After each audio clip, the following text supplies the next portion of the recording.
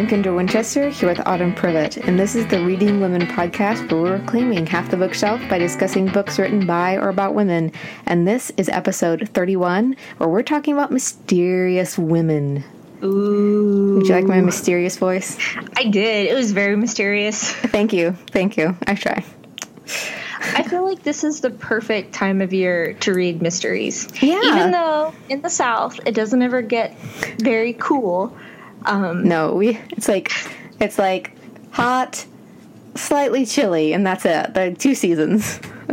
Basically. I'm still wearing shorts, but we won't talk about that. Anyway, I am so excited about this episode because as probably, hopefully, people know, I love mysteries. Yes, this is Autumn's wheelhouse. She is the goddess of Southern literature and mysteries. Which maybe tie together? I don't know. We won't get into it. Well, they might today. We shall see. We will see. Anyway, what's the news this week? All of the awards. All of them. I'm so excited. I know. Like, I see all these people all curmudgeonly like, I don't care about awards. Awards are so boring. But, it doesn't... Yes, they're exciting. Of course they're exciting. You get to learn about books that you haven't heard about before, and you get to see, honestly, if your predictions are correct. And honestly, yes, that is why I am excited. This is true. I want to see, does my taste really suck? Sometimes you have those days, but you know what? These lists are quite validating.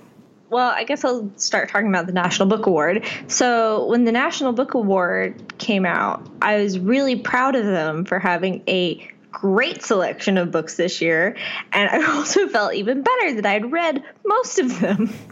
Yeah, once in my life. There's 6 women on the list? Something like yes. 9? Something 9. like that.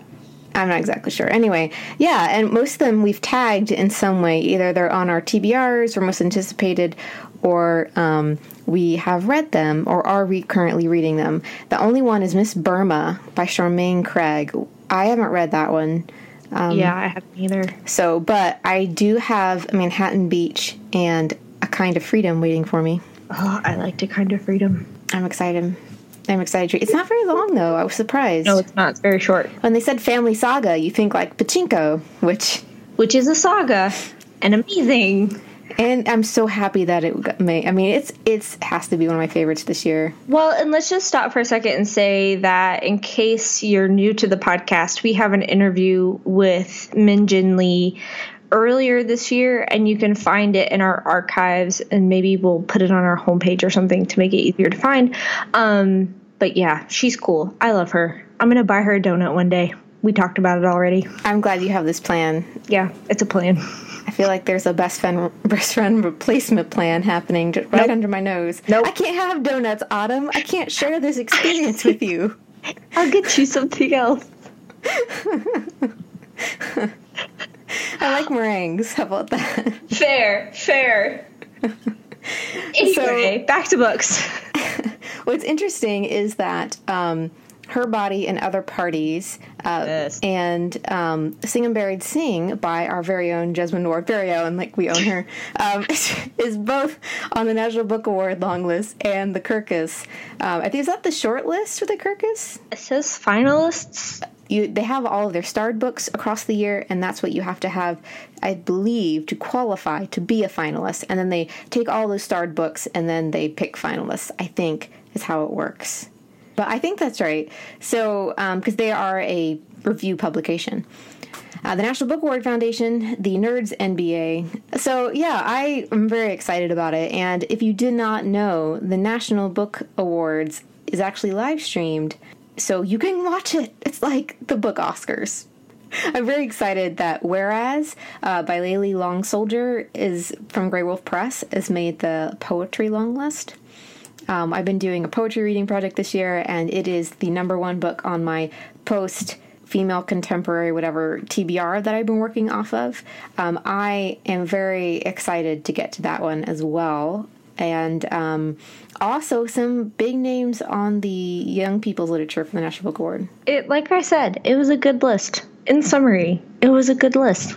And we forgot to mention that Annie Prue, who, if you listen to the podcast, you know that Kendra would not shut up about bark skins for a while there. It's so good. It's worth like the 700 pages. This is true. And she also wrote The Shipping News and Brokeback Mountain. She's getting a Lifetime Achievement Award this year, which is pretty awesome. Very well deserved. Like, I have another one of her books sitting on my shelf, and yeah, I haven't read Shipping News, but it was made into a movie a while back that actually won, I believe, some award or something. I don't know. Anyway, so yeah, I'm very excited that she's won this, because I was very disappointed last year when Barkskins didn't really win anything. So, alas, at least she won the Lifetime Achievement Award. Vindication. So I think that's it for award season. For this episode, anyway. We will be back for another installment. We will obviously update you when the shortlist comes out, and then, yeah, we'll just keep talking about it. So stay tuned, per always. Which is a great segue into our first pick for Mysteries Month, which is actually yours, Kendra.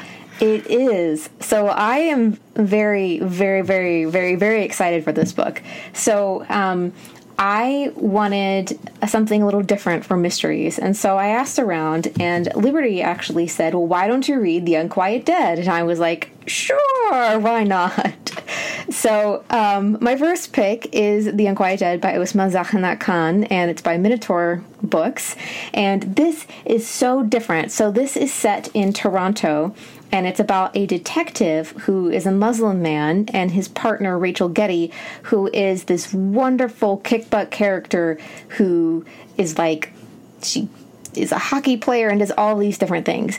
And so this particular book, it's a series, revolves around a man who falls off a cliff, and they think it's a suicide. But when they're investigating it, they realize there might actually be foul play. Because, of course, dun, dun, dun. It's a mystery. We need sound effects on this show. We really do. My editing skills, I'm not quite up that level. That's okay. I need to Pokevolve in that or something. Anyway, so 90s nerd reference. So I was really interested as I started this, and then of course you find out that the guy, he may not have been the nice guy that everyone makes him out to be, and he's actually might possibly be a war criminal from the Bosnian genocide. Yeah, I knew nothing about the Bosnian genocide because I was very small when it all happened. I don't remember much of that time anyway, let alone what was happening like a world away. So, but what's very interesting to me is as I was researching for the podcast, I found out that Ousmane Khan has a PhD in military rights law with a specialization in military intervention and war crimes in the Balkans. She is so cool, and I don't even know her. She is incredibly smart. I found an interview with her on YouTube, and she was just talking about all of the details that went on, and she covers a lot of those historical events in The Unquiet Dead.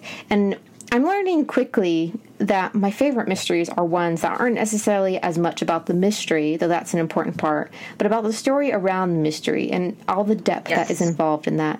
And having also a Muslim protagonist, a detective even, is very interesting because he's head of a special, kind of like a diversity special task force. So if a certain community has a crime happen, he goes in and tries to make sure that the police have a sensitivity to that particular situation. And so he faces a lot of pushback, a lot of people who think his job is pointless. Like, why do we need sensitivity for different cultures and racial backgrounds? And obviously, this book shows that his job is much needed. So I really loved it. And in fact, immediately after I finished it, I got the next one and I finished it like in quick succession. So I have the third one, so I'm holding out for that one. But it's really good. I need to read this. Yeah, you do. I thought you would. I know. You particularly like Rachel because she's just so cool. That's really cool. I do. Yeah. That's all I'm going to say. Yeah, definitely. I mean, I have them. So anytime. Okay. I'll see you in about 3 hours. Sure. If only we could have one of those bank things where you stick the tube in the other tube and then it like just jumps to the bank actual thing. I'm just gonna get a book drone. That's what I'm gonna get. Oh, that would be cool. If only I could have Dylan carry things. That's true. But he would get tired before he got out of your driveway. This is also true. He doesn't like to carry things. That is also problematic. He carries an apple like across the room and he's like, I'm tired. At least he carries things. Anyhow. Anyway, so that is The Unquiet Dead by Osman Zahanat Khan, and that is out from Minotaur Books. So my first pick is Girl Waits with Gun by Amy Stewart, and this book is out by Houghton Mifflin Harcourt, and... It's so hard to say. It is. So you actually might know Amy Stewart from her nonfiction book, The Drunken Botanist, which I remember made the circuit, but I didn't realize she also wrote these books. So, fun fact. So this is the story of the Kopp sisters, Kopp, and they are three sisters who live in New Jersey, but they jet set back and forth to New York City all the time. But anyway, that's beside the point. So it is actually based off of a true story about a woman who was a sheriff in New Jersey in 1914 when stuff like this just wasn't even happening. And so there are so many things about this book that are spoilers that I don't really want to give away. But the short of it is that the Kopp sisters are in town one day in their horse and buggy, and a black automobile runs into them and upturns their cart and hurts. Well, the girls get kind of scuffed up, and it's this man who is a son of a silk manufacturer, and he basically is a jerk, and yeah. And so Constance, the oldest sister, she decides that he needs to pay for the damages, which was a whopping $25 in 1914. And so, I know. So she goes to the silk factory and is like, you need to pay for damages. And he's like, no, you ran into me and I'm not going to give you any money. You're just a dumb girl. And so that goes over well. Yeah, it doesn't go over well at all. So basically she corners him in a wall and says, oh, yes, you will give me my money. And he doesn't. So she has to go to court to get the money from him. And that's when things really get interesting. She makes friends with this police officer, and basically the story follows like all of these things that happen to them, and there's a secondary mystery about this missing baby, and then there's all kinds of mysterious things surrounding the Kopp sisters and like why they live where they live, and kind of like why it is that three women are living unprotected out in the middle of nowhere without a man to take care of them. Horrors. Oh, horror of horrors. Yeah, so it's really fun. Like, I enjoyed this book, and it is very historical. So I felt like you learn a lot about kind of what's going on in this era, and it kind of humanizes them too. And I love Norma. Like, yes, she is fantastic. I do love Norma. I mean, I'm sure most people would say that Fleurette was their favorite because she's kind of, I don't know, glamorous, or maybe even Constance because she learns how to shoot a gun. Yeah, it is fun. And the cool part is like the title comes from an actual newspaper clipping. And so she researched it really well. And there's some cool things in it about like how Constance gives testimony in court later on in the book, and just how the news distorts what she says is really fascinating. Like, it reflects a lot about what society thought about women at the time, and especially like unmarried women. So it's a fun read, and it's part of a series. So if you really enjoy this one, there's 2 other books that you can get to. Yeah. The most recent one just came out. Let's see, the second one is Lady Kopp Makes Trouble, and what is the most recent one? Miss Kopp's Midnight Confessions. Oh. Yes. So, yeah. I'm actually already in line at my library to get this on audio, because I've been doing them all on audio, and the audio is really great. So I read it, and I kind of tore through it, but it was fun. It was a really fun read, especially if you like more historical fiction. You might really enjoy this one. So that is Girl Waits with Gun by Amy Stewart. And my next pick is Little Deaths by Emma Flint, and this is out from Hachette. This was longlisted for the Bailey's Women's Prize for Fiction, which is now just the Women's Prize for Fiction because they can, I guess, you know. I guess. Anyway, not confusing enough, formerly being the Orange Prize. Now they're formally the Bailey's Prize. Just stop. Just I know, guys. Move along. Just move along. So anyway, I picked Little Deaths because when I read it, I found it very disturbing. And I originally saw this on the long list, and then I saw one of my favorite bookstagrammers, Samaya, posting about it, and I was like, oh, of course, you know, I need to read this. And so I did, and I was like, man, this is like Mad Men in book form. So this book is set in 1965 Queens, and Ruth finds one morning that her children are missing. So she thinks that her estranged husband has taken them, and he hasn't. And so they start looking for them, and they're in the middle of a divorce. And in 1965, of course, this is a huge deal. Anyway, so what happens is that she starts looking for them, and then this police detective comes in, and he starts suspecting Ruth, and he is pretty sure that she did it. And so Ruth is an unreliable narrator, yes, but we begin to see that there are several different layers of patriarchy within the book. And she even has sexist thoughts about herself.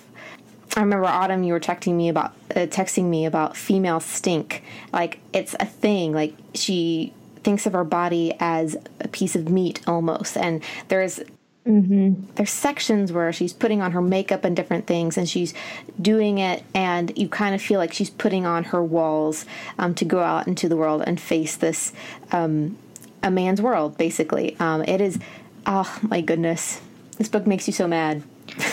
It does, and especially because she's only 26. I can't even believe that.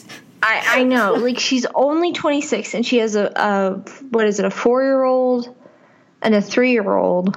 Or are they 4 and 5? They're very small. They're not in school yet. But they're old enough where she was very young when she had these kids. So anyway, so it's yeah. So what happens is that she's a single mom, so she works as a cocktail waitress. And so one of the things that we're going to talk about in our discussion episode, because obviously this is one of the ones that we picked for our discussion episode, we're going to talk about the different types of sexism in the novel. And I've seen a lot of reviews that talk about how sexist they think the book is. But it's not actually the book that's sexist. It's portraying what life was like. Yes. Back in 1965 and how sexist it was. Yes, you should feel appalled because it was appalling how they treated her and how some of the foul language the men use about her and how entitled they feel to call her whatever she wants because she stepped out of line, quote unquote. You can't see the air quotes. So, and then you begin to doubt Ruth. Like, did she take her kids? Like, what happened? And so anyway, it's really good. Yeah. I was guessing all the way up until the end. It does. And you realize that not only has patriarchy infected the characters, but you're beginning to see it from the men's perspective. And that's just frightening, really. Yeah, and this book is also based off a true story, which I find horrifying. But we'll talk about that more next time, because obviously we have a ton to say about this book. But that is Little Deaths by Emma Flint, and that's out from Hachette. And that brings us to our first sponsor of the month. And our sponsor this month is actually us. We're going to talk about our Patreon. So if you didn't know, we are over on Patreon. And what you can do is, if you want to, you can go over and support us. We have several different levels, starting at $1, then there's $5, and you get like different insider goodies depending on your level. I really enjoy the Patreon because we've gotten to know a lot of wonderful people through, our patrons. And one of the things that we do is I do a newsletter for our patrons, and this past month for September, I did poetry. I went through, I talked about my poetry reading project that I'm doing and my plans for it, and I spotlighted a bunch of different ones. And so that's just a piece that we did just for our patrons. And it was a lot of fun.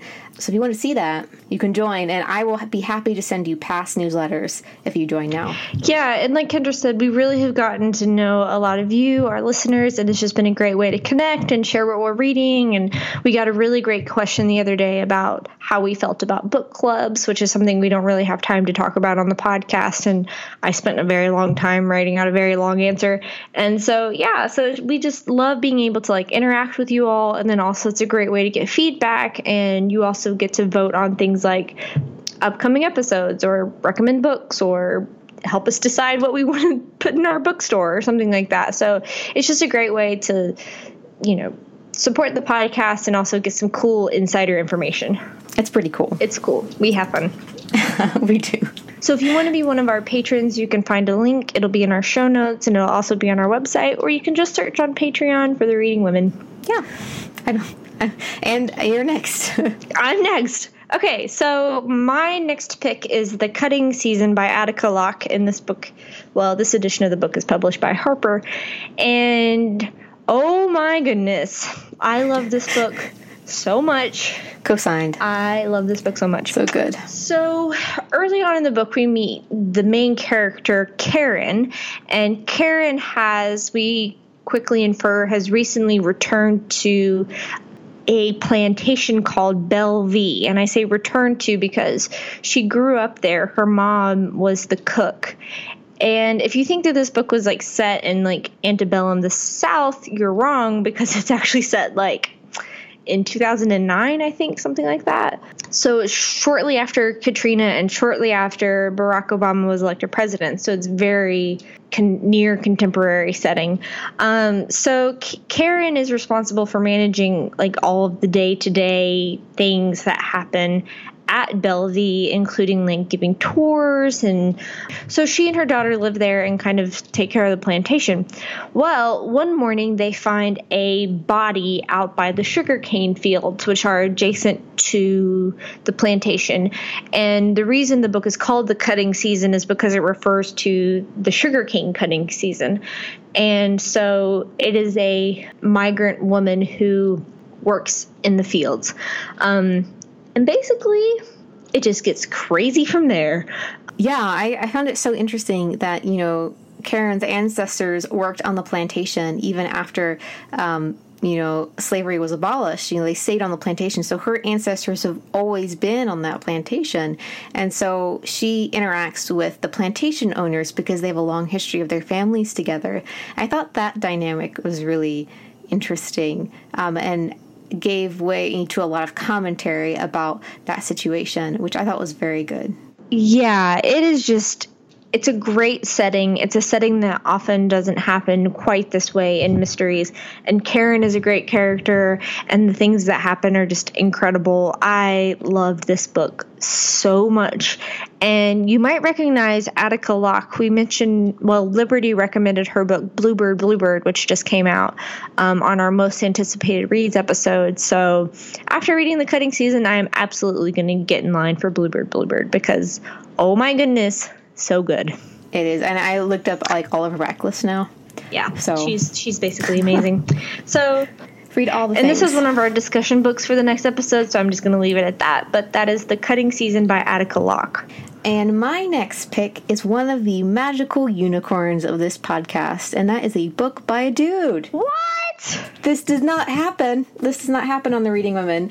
But in case you missed the intro, which I often say too fast, it is books by or about women, and this book is about a woman. It's actually about a guy-girl duo, which I thought was so interesting. And this is Jacoby by William Ritter, and this is from Algonquin Young Readers. So this is a YA book. And I love this book so much because it makes me so happy on the inside. And on the outside, apparently, because I can't stop gushing about it. Nope, she can't. So this is Sherlock Holmes meets Supernatural. So you have a British girl named Abigail Rook, and she goes to New England in 1892, and there she finds employment with R.F. Jacobi. And R.F. Jacobi is like this detective, kind of consultant person, basically Sherlock Holmes, only he can see supernatural things. He has the sight, and so he can see all of this stuff happening. And so you have all of that element, the fantasy element meets Sherlock Holmes. And part of me thinks this is kind of a book that, if Autumn and I's taste had a child, it would be this book, because it's mystery and fantasy together. And oh my goodness, it's just really adorable. And the last book in the series just came out.